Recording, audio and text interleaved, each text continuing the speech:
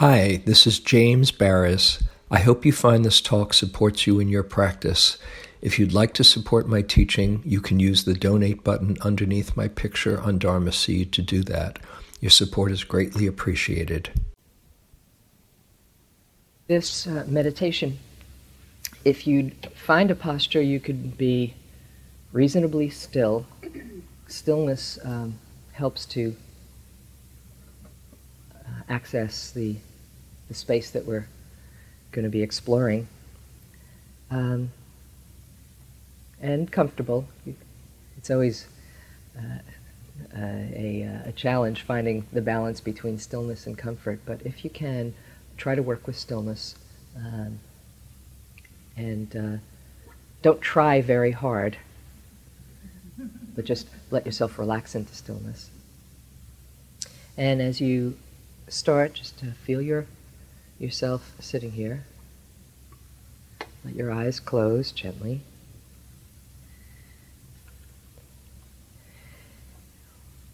And begin by opening up to the sounds in the room.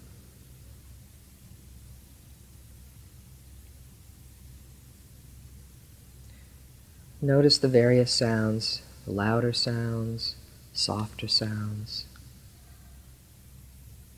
the sound of my voice. When it gets very quiet, open to the sound of silence.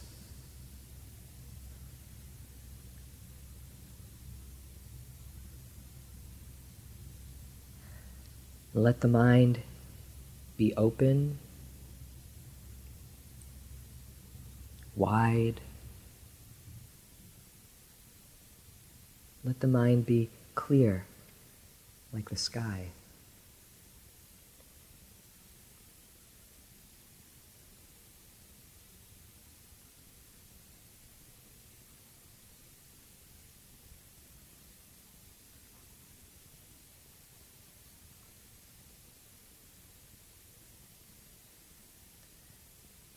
Sounds appear and disappear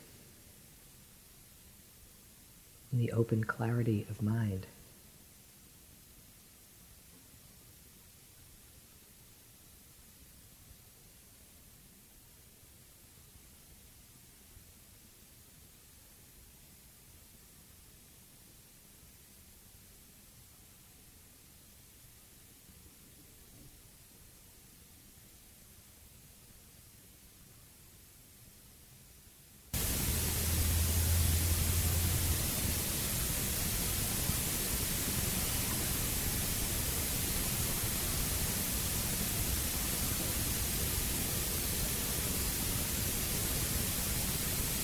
Listen to the sounds carefully and impartially.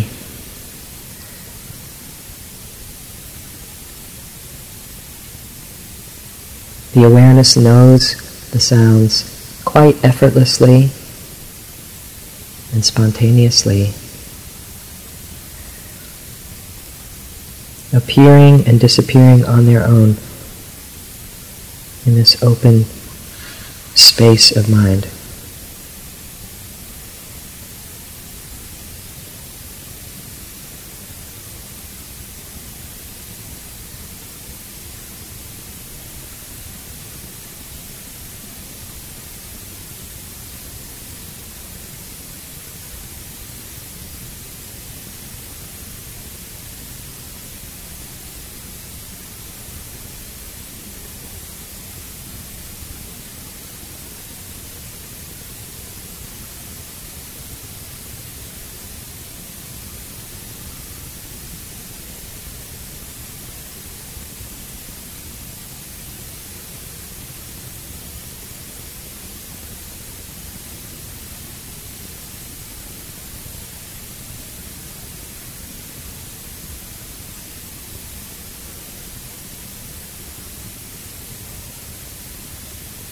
Let the mind be open,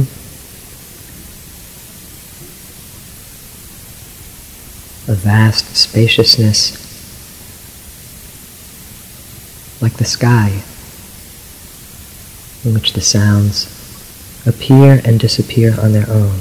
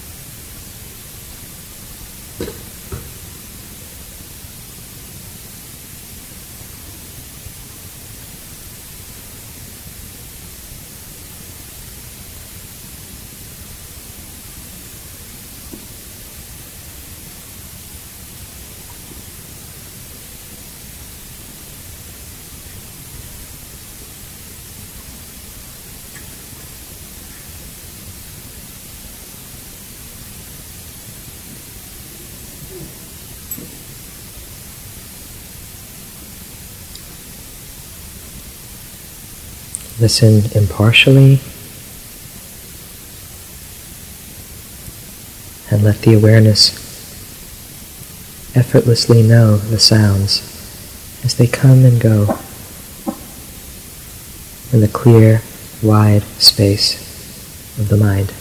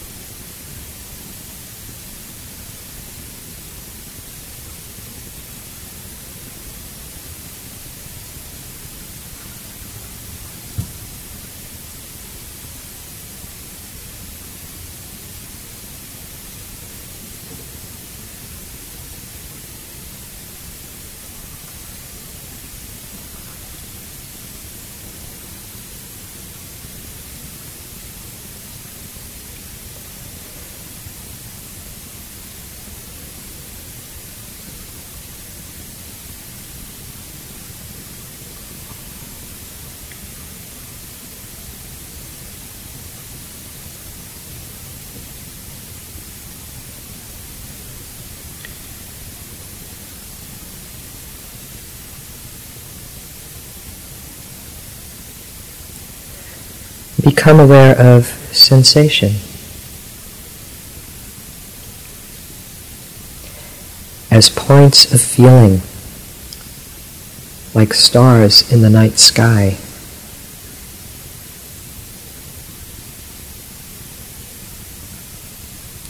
No head, no shoulders, no back, chest, or arms or legs. Only points of sensation, like stars in the night sky.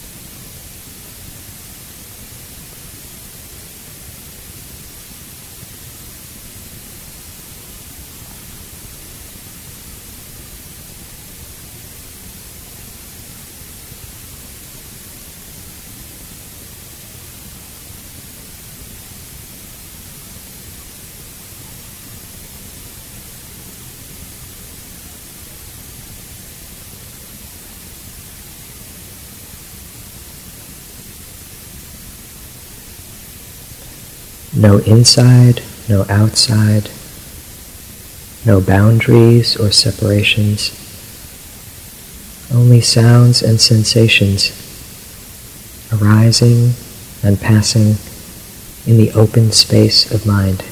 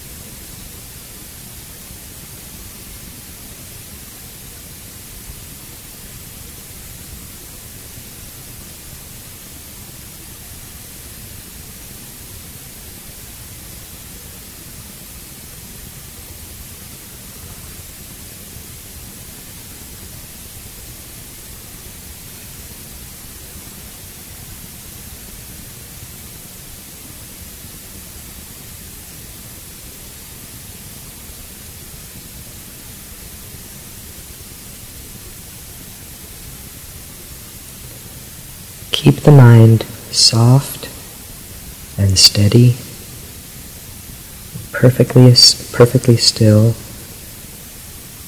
allowing sounds and sensations to appear and disappear in the open stillness of mind.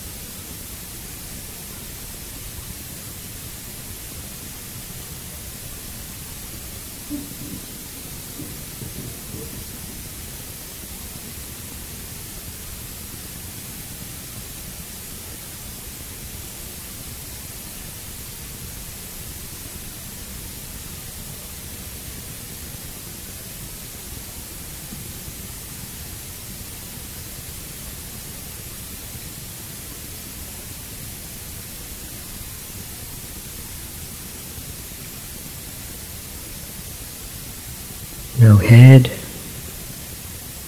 no neck, no shoulders, no back, chest, or arms or legs, only points of sensation and sounds in the open sky of mind.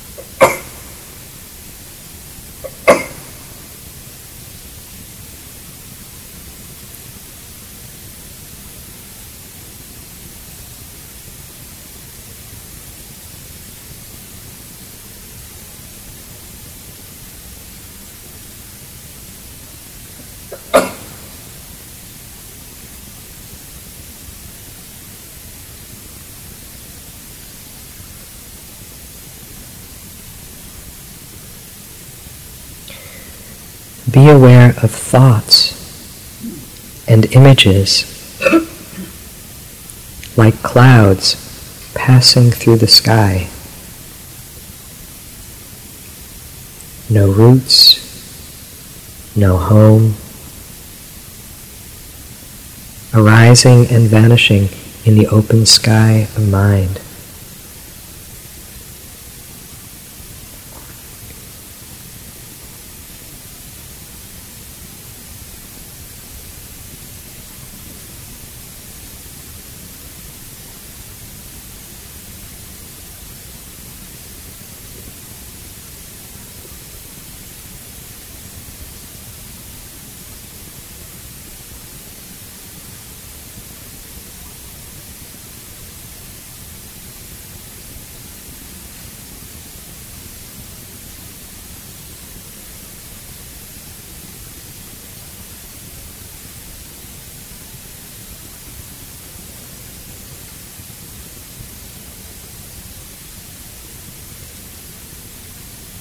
Sounds, sensations, thoughts, and images appear and disappear on their own in the soft stillness of mind.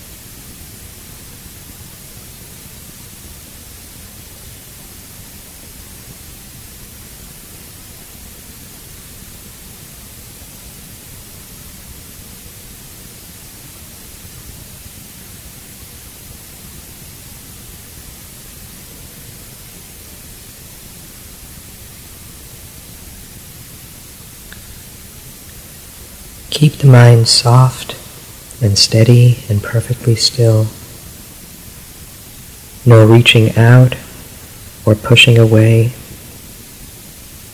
allowing sound, sensation, thoughts, images to arise and pass by themselves in the open stillness of mind.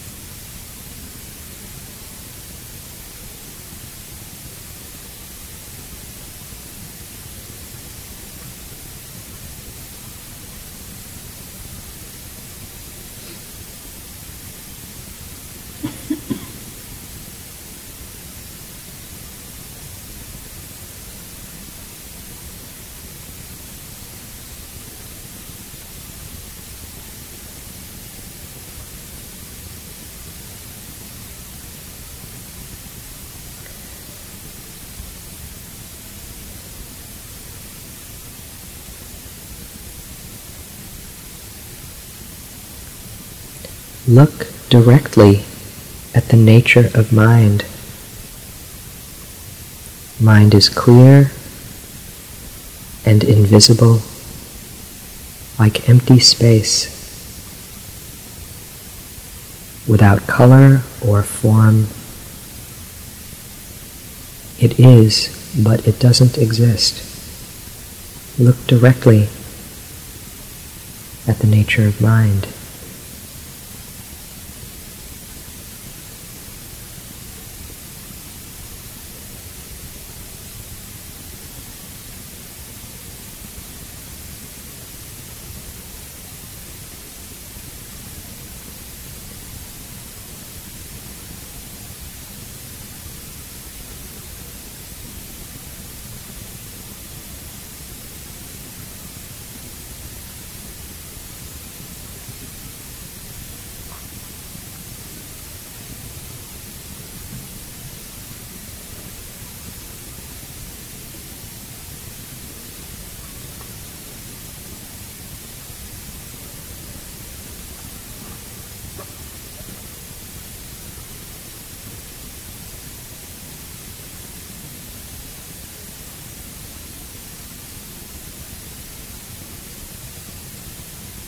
Look directly at the nature of the mind itself.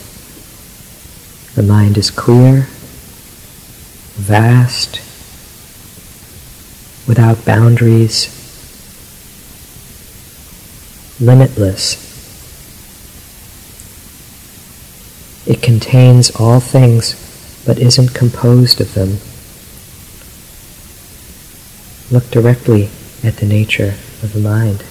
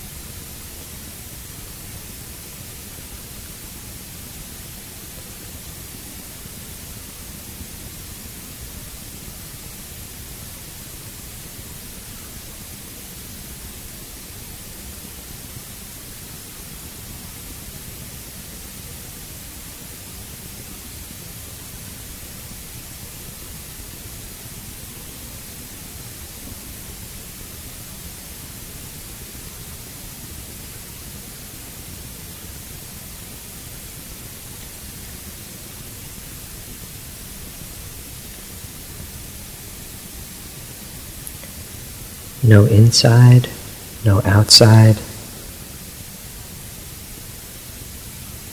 Keep the mind soft and steady and perfectly still, without the slightest movement towards or away from any object.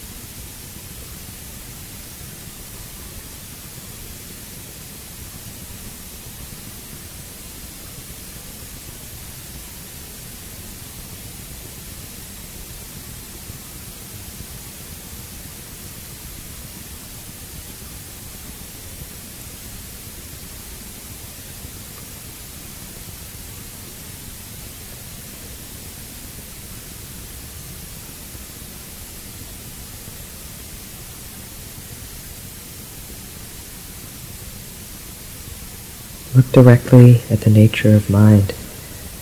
The mind is clear, unborn,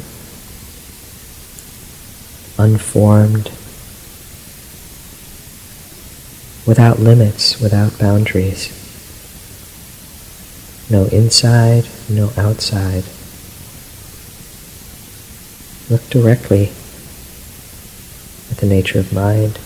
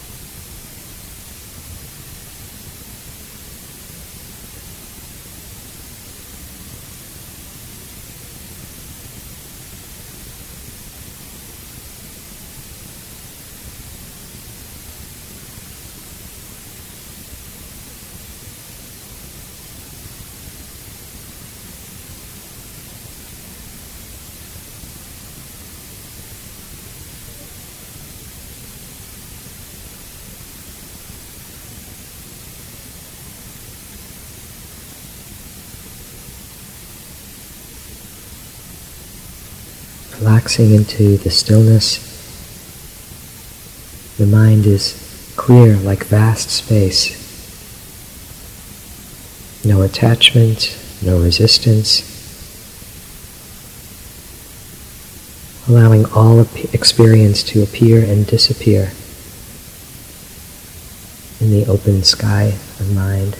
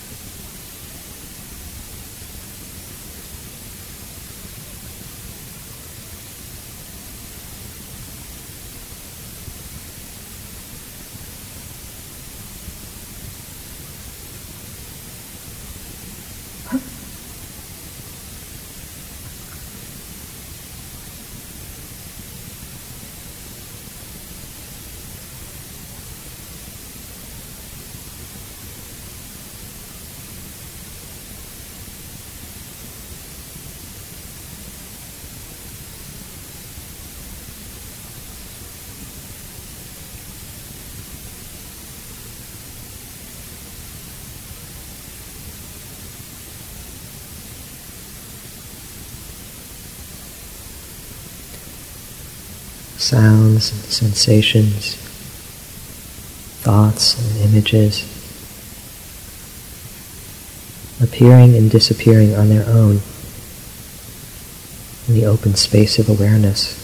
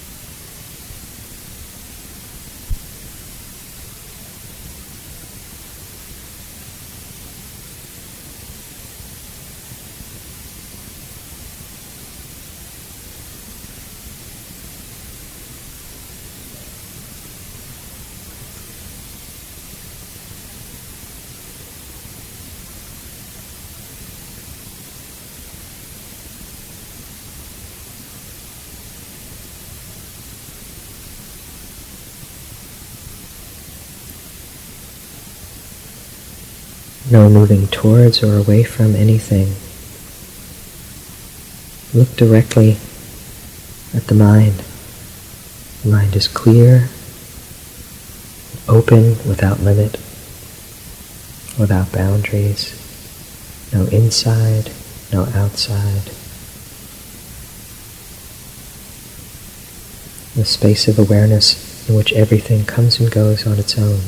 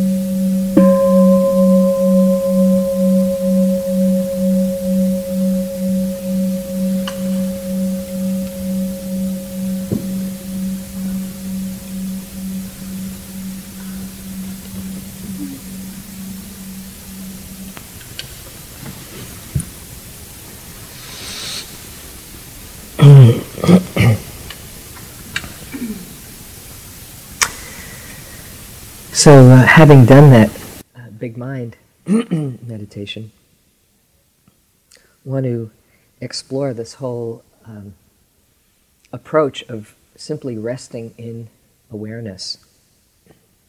It's a different doorway to emptiness that is spoken of in Vipassana practice, as perhaps you've done a retreat or done a class, where we're usually suggesting feeling the in and out breath or observing sensations or sounds. Not that one is the right way and one is the wrong or one's a better. It's simply another way. And it allows a sense of spaciousness and not doing that really becomes a part of practice, the flowering of the more typical practice that one learns here at Spirit Rock often. But what it does is, rather than observing changing objects and attending to them, you are the space of awareness in which everything is coming and going on its own. We can overlook this perspective of space. We usually do all the time. And yet it is what everything is manifesting in. Just as a quick experiment, do this. Just take your hand, put it in front of you, open up, spread your fingers, and look at it. Or look at what's in front of you. Okay. What do you see in front of you? Anybody? This is not a... What do you see in front of you? Fingers. Mm-hmm. Okay, there's this palm, this hand, 5 fingers. But another way of looking at it, of what's in front of you, see if you can tune into the fact that there's space in which some manifestations are protruding. Just look at the space in which the hand is in. We automatically go to the thing, and in that we create this sense of me looking at this thing, but we miss the fact or the other perspective of everything just being in space. Okay, you put your hand down. Now just imagine what your world would be, what your life would be like if you can shift to that perspective. It would be hard to live in that perspective. It would be hard to read and have the words there, because you'd be looking at feeling space around it. And it's good to have some connection with what the relative reality is. But the more you are tuned into the fact that everything is manifesting within this space, it gives some ease and playfulness to the game that's arising inside. And I want to mention just a little bit about the kind of practice that we normally do and how it works to invite that understanding of emptiness from a different angle. We're taking a look, if we're feeling the in and the out breath, or the rising and falling, and noticing the object, so to speak, and noticing the changing nature of that object. There's the breath. The in-breath becomes the out-breath, the out-breath, the in-breath. Or when the awareness gets very refined, and what people are doing, it's now 6 weeks into the 2-month retreat up on top of the hill, as there's a development of mindfulness and concentration, there's a momentum that at times can become an energetic concentration where there's a level of perception that's not normally available to us, and so even the solidity or the seeming solidity of an in-breath starts to break up, and one in-breath can be at times just many, many, many, many moments of sensation comprising an in-breath. There's comes in as waves or puffs, or there's sensations of sparkling and lots of different things that comprise this in-breath. When that level of perception is seen, then the solidity starts to dissolve. And you see, it's like looking at the world all of a sudden under an electron microscope. And you see, oh, there's a whole world inside that breath. Or you notice how quickly experience is changing on a very, very subtle level. And when that happens, you see that this band of consciousness that we're operating in is just one little slim band on a much wider spectrum. You ever, probably when you were in chemistry, if you took chemistry in school, when they take a drop of pond water, and it doesn't look like much is happening, and you see in there's this whole world, paramecia and all kinds of things. Wow, that's going on. And when you see that level of reality, all of a sudden, it doesn't deny this level of reality, it just puts it into a different perspective. Oh, this is just one level of reality. So noticing in that way, kind of focusing on objects, it can break up the solidity of appearance, and so there is not as much focus on objects, but more on process. Another way that works, even without getting to that refined level of perception, if you're sitting and you're feeling the breath, and then all of a sudden you notice a sound, and then you feel a sensation in the body, and then you notice a thought, and then you notice the breath again, and maybe another thought, and maybe another thought, and another thought, and then a breath. And you start to see consciousness changing its focus, and you see how impermanent our experience is. One thing, another thing, another thing, another thing. Have you seen how many places the mind can go to in the course of one meditation? If you see that, don't get discouraged. Oh, the mind can go here, it can go there. And if you're noticing sound and noticing sensations and noticing other things, that's an insight into the changing process of experience. And as that is seen more and more, you start to intuit that you are that changing process of experience. One way that I like to invite people to see the possibility of, through that sense of self,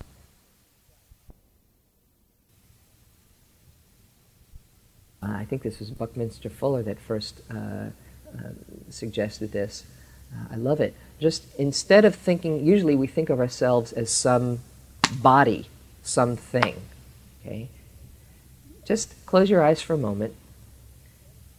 And instead of thinking of yourself as a thing, as a noun, solid, just see what it's like to relate to yourself as a verb, as a field of activity that has an integrity, that has some pattern to it, but is a flowing, continual experience of thought, of moods, of sensations, all coming and going, coming and going, coming and going. Notice if that changes the relation that the mind has to its own mind-body process. In that fluidity, there's a letting go of holding on to anything, because it's such a continual changing experience. Okay, you can open your eyes if you'd like.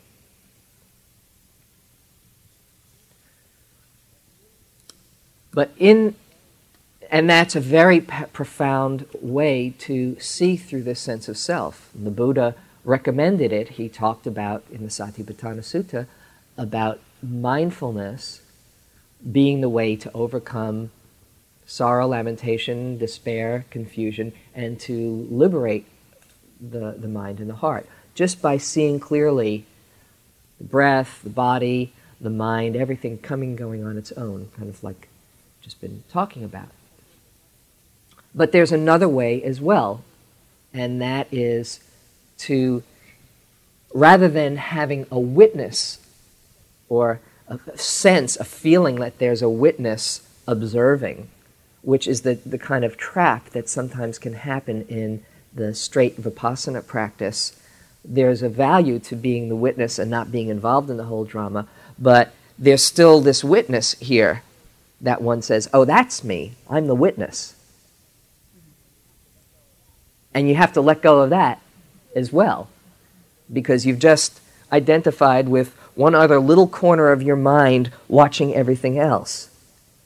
So, to go beyond that and not have me observing or me witnessing anything,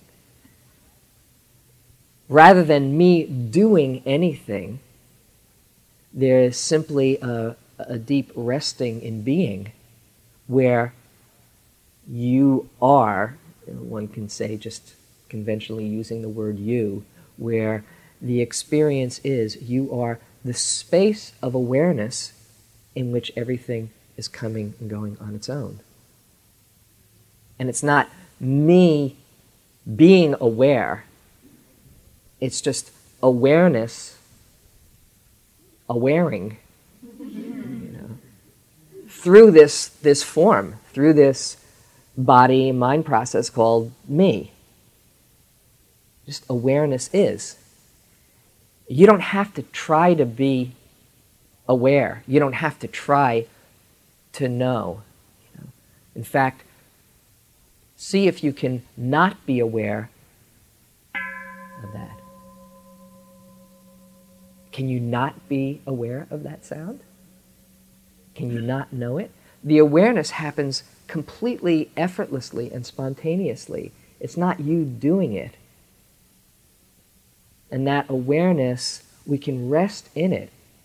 Just like when we are in the middle of a strong emotion. Suppose you've got some fear, for instance, coming up.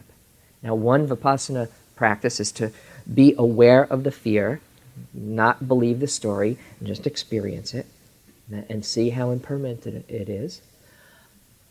But we can do that same, have that same connection with our experience, and be the awareness in which the fear is arising.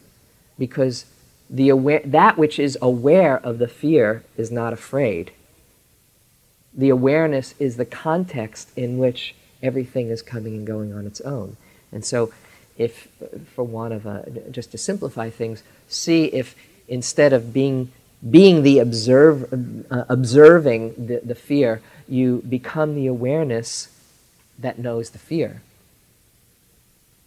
And in that not doing, there's simply a state of being. And there's a real freedom and ease. We're very much conditioned to do. This is a culture of doing, of accomplishing, of succeeding, and trying hard. Protestant ethic and stuff like that. Even if you're Jewish or Hindu or whatever, the culture is there. Let's do. And it gets a lot of things done, obviously, right? But in the meditative experience, there's a limit to how much doing can accomplish. Now, it does take a lot of doing to be here in the present moment. You go on a retreat and you see the first 3 days, it's, come on back, as one teacher calls it, manual labor. Just kind of, okay, come on back. And you really have to have a tremendously strong commitment to bring your attention back until you finally land in the present moment for stretches at a time. This is in intensive practice. But and even here, as you're sitting here, okay, you see your mind go, and the The skillful way is to come back without any judgment, but you need to come back. Okay, come on back. You just got lost. The cute puppy dog, knocked over a can or pooped in somewhere, and just come on back. Let's go. Come on. But once you're here, once you have landed in the present moment, any more doing takes you out of the present moment. Then you have moved from being to becoming, making the moment better. Okay? Like, for instance, just be here for a moment, close your eyes, and don't try to make anything happen. No struggling. Just let yourself rest deeply and feel life moving through you.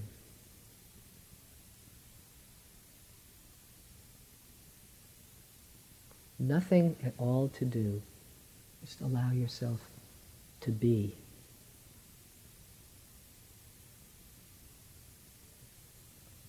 This expression of life as it is here right now.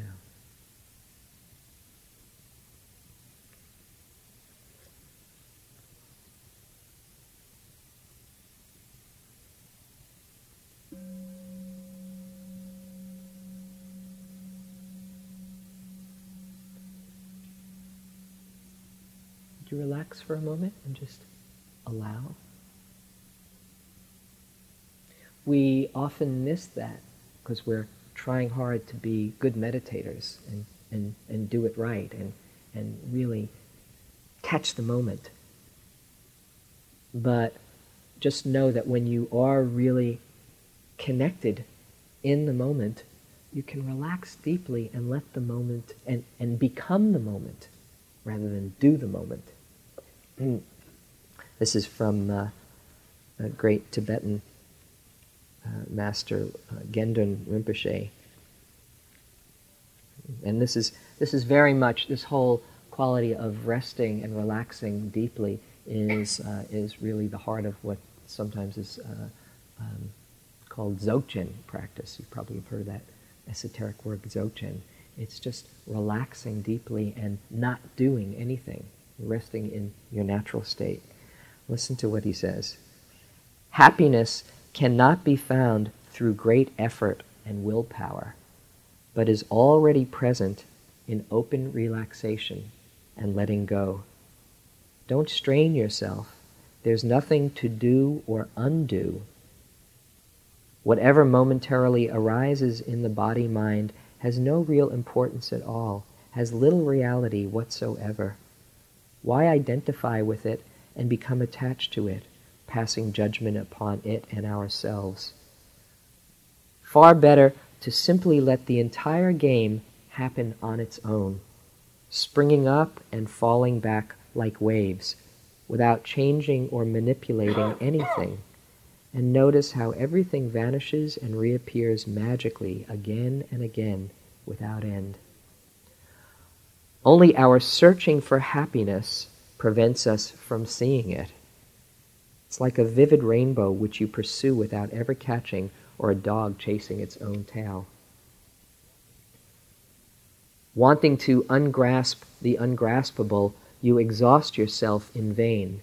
As soon as you open and relax this tight fist of grasping, infinite space is here, open, inviting, and comfortable.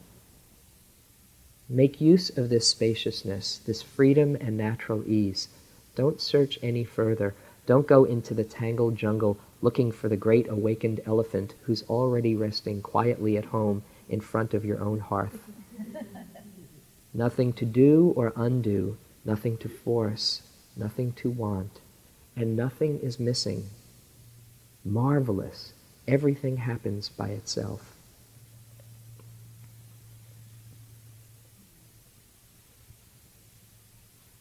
Can we bring that attitude, that perspective, that understanding into our meditation? So we're not trying hard and seeing if we passed or failed. that particular period. Oh, I did it well that time. Oh, I was awful that time. As soon as one gets into that dance, then it's a setup. You're taking credit, if it's a good meditation, which is completely a setup for taking blame when it's not. And it's not you doing any of it. It's doing you. What a relief to know that it's doing you and you don't have to figure out how to make the script work.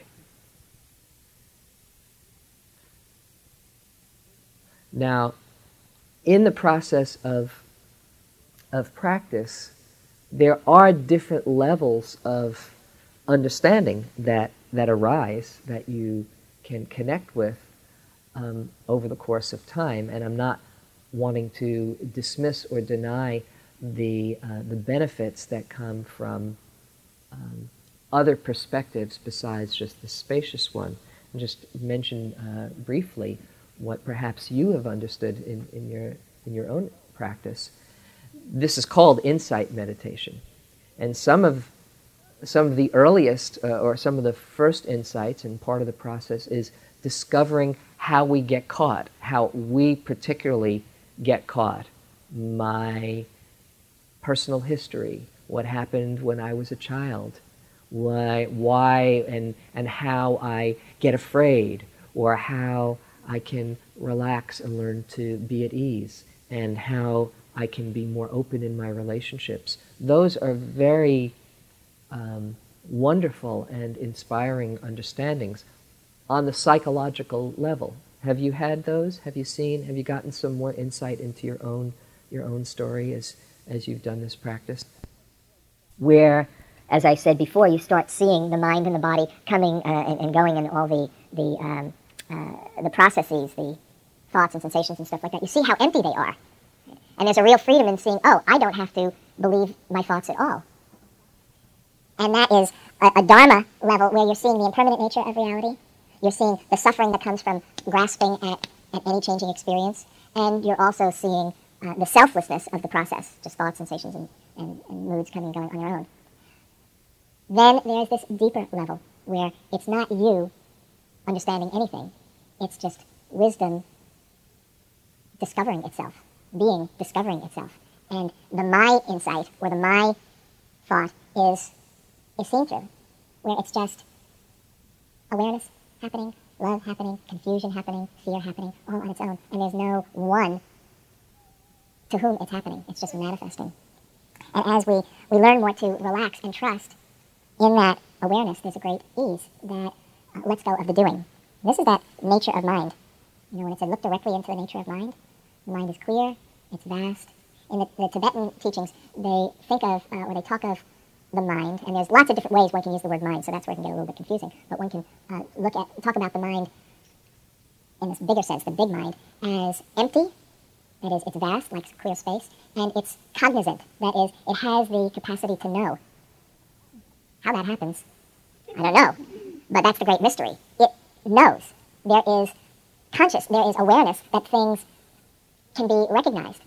And it's through this form, you know, when I have a way of sensing it, that being is just discovering itself through this form. Or when I'm talking and you're listening, or we're talking together, it's like life talking to itself using these forms. It's just a big game that it's playing with itself. And there's a kind of ease and rest when you realize you don't have to struggle to keep up the game. Here's a little bit more from some Tibetan teachings. This is from the book Flight of the Garuda, which is actually supposed to be secret teachings, but I've gotten permission to read some. It's true. There's another translation which is available for sale in stores, but I was told in the right circumstances it's okay to share.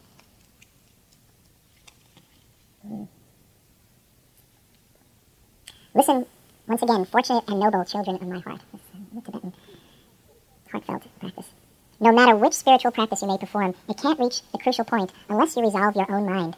It would be like standing directly in front of a target and shooting your arrows far away. It would be like letting a thief stay inside your house while frantically searching for him outside of it. It would be like a demon at the eastern door and placing a ghost trap in the western entrance. Examine your mind to its root in the following way, my heart children. This so-called mind thinks and knows this and that and moves to and fro. If you pursue it, if you try to notice where the thoughts come from. It isn't caught, but it vanishes. The thoughts vanish, elusive as mist. You ever do that? See if you can notice your thoughts. See if you can catch your thoughts.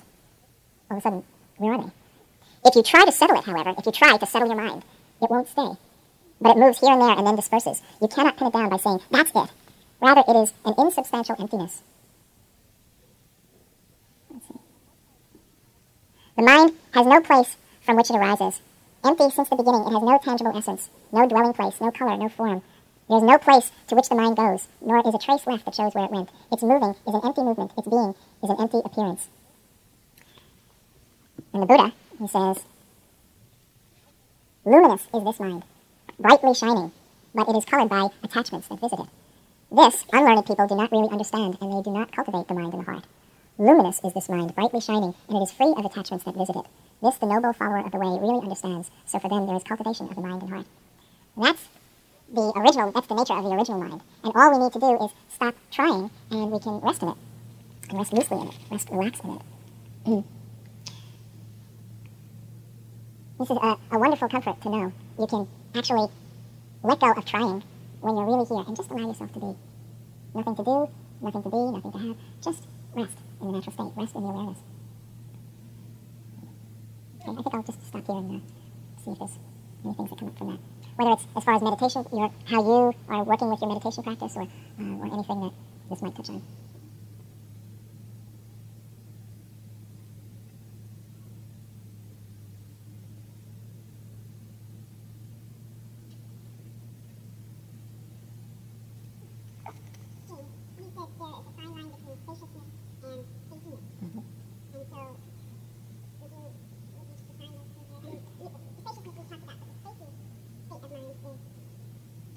Between spaciousness and spaciness. The thing that's missing from spaciness is wakefulness, is clarity. So there is all that ease in space, but there's a kind of drifting off. Whereas spaciousness, in a skillful sense, with meditation practice, there's all the space in the world, and one knows what's happening with wakefulness and clarity.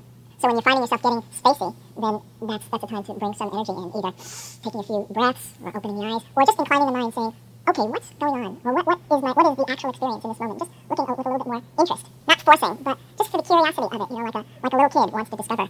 And that generates some more presence.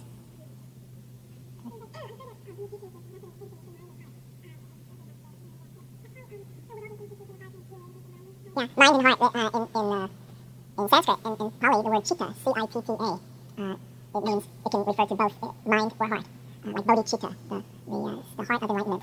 And they're interchangeable, really. It was great. A couple of people here who said, all of a sudden their mind was not in their brain, it was everywhere. The same way with the heart. Because when you think about it, okay, there's awareness that we usually think of in terms of the mind, and there's love, too. That's a manifestation. Compassion is a manifestation of the emptiness. There's awareness and there's compassion as well, and there's a sense of non-separation, which one can define as love.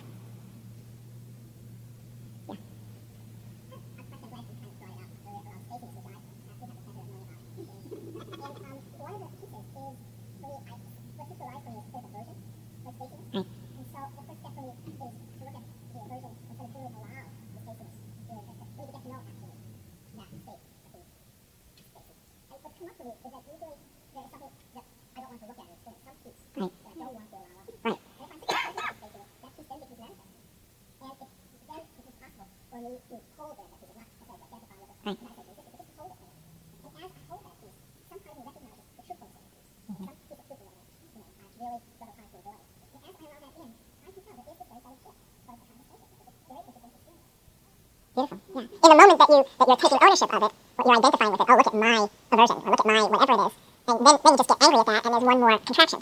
But when you're not taking ownership of it, when it's just aversion arising, or whatever it is, judgment, fear, there's not a contraction around it. And so that's what all of this is pointing to, and what the Buddha talked about in this selfless understanding, just that things are arising on their own. It's just angering, and it's moods coming through us, like weather systems. Then there's no problem. Imagine if you had any thought in the world, and you didn't have to take it personally. Or you didn't have to feel awful. You have a bad thought and you say, oh my goodness, I hope people don't see the rotten person I am. But really knew what was going on inside. And all this to protect and be frightened of being seen. Or you have a nice thought come through, hey, check me out, It's pretty cool. It's just thoughts that come through that you've taken ownership of. Oh, that's mine. And it's the same way with moods. And watching. They're all just coming around. And how do you feel to realize that you have control of them? That's what I'm control of my thoughts and my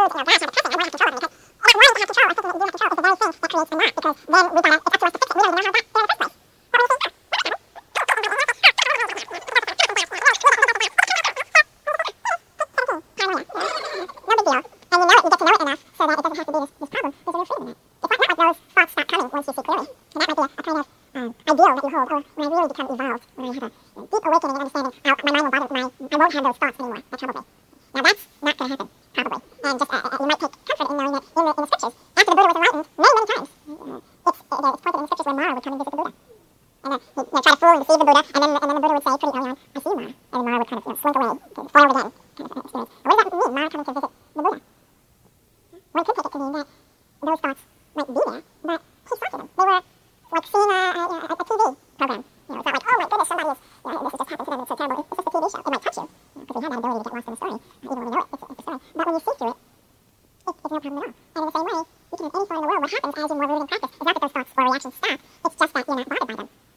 So, after doing this for many, many years, the mind can still go everywhere. My mind, I can be back in third grade in a moment, or feeling insecure, but it doesn't last very long. It's like, my main practice is, what form am I believing right now? If you can remember to ask yourself that question, once you've seen the emptiness of your thoughts, and you really know that they're just creations of mind, if you can ask yourself with that reminder, particularly if you're starting to get confused and frightened or lost or upset, if you have a kind of synaptic connection that reminds you to ask, what thought am I believing right now? And in a moment, you see through the solidity of it, and it just dissolves. It's like in the mythological tales, fairy tales, when there'd be the demon or the dragon, and it would be very frightening. If the hero or the heroine could find out the name of the demon or the dragon, you know what happened? Uncle Clifton, or whatever it was, I see you, Mara, it's the same thing, I see you, Mara. And once you say, oh, this is the thought, the whole thing, you realize this is just a fabrication of mind, and you don't have to be bothered by it.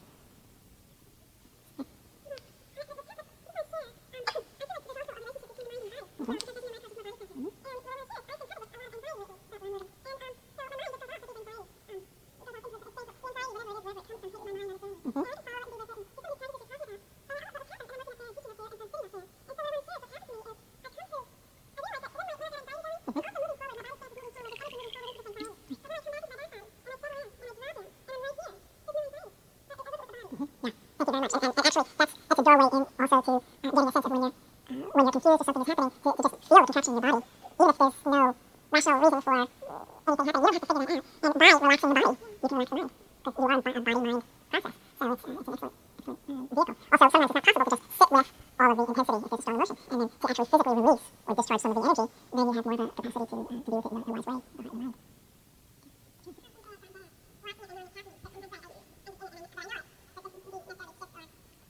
Yeah, so watching it, knowing that you're in it.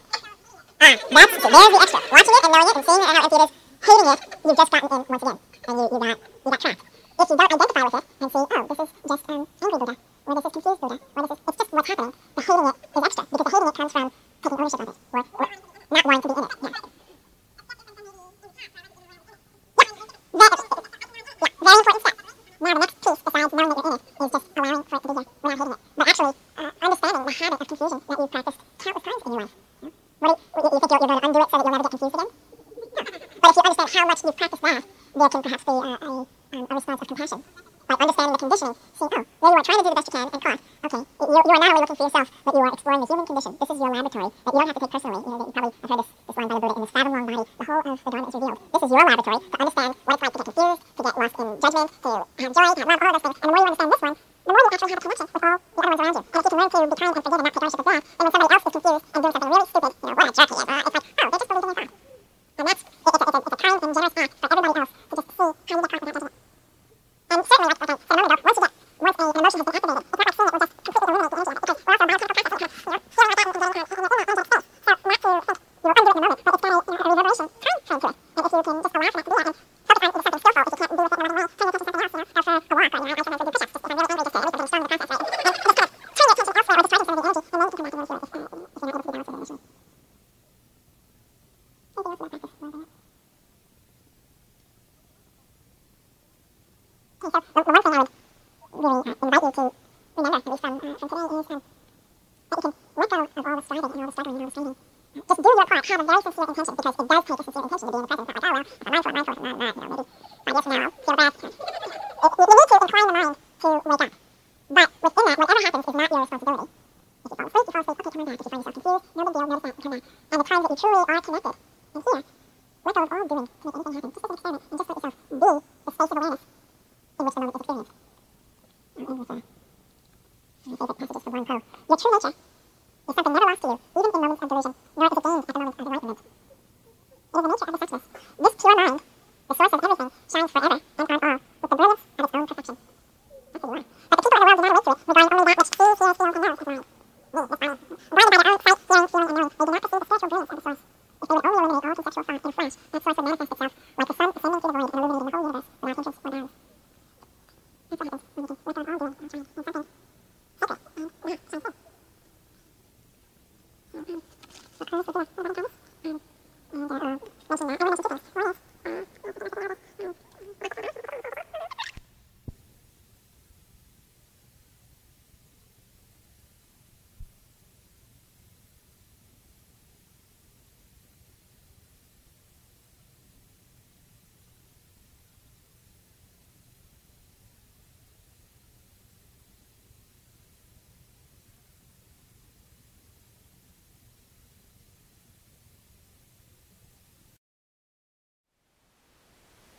Thank you for listening.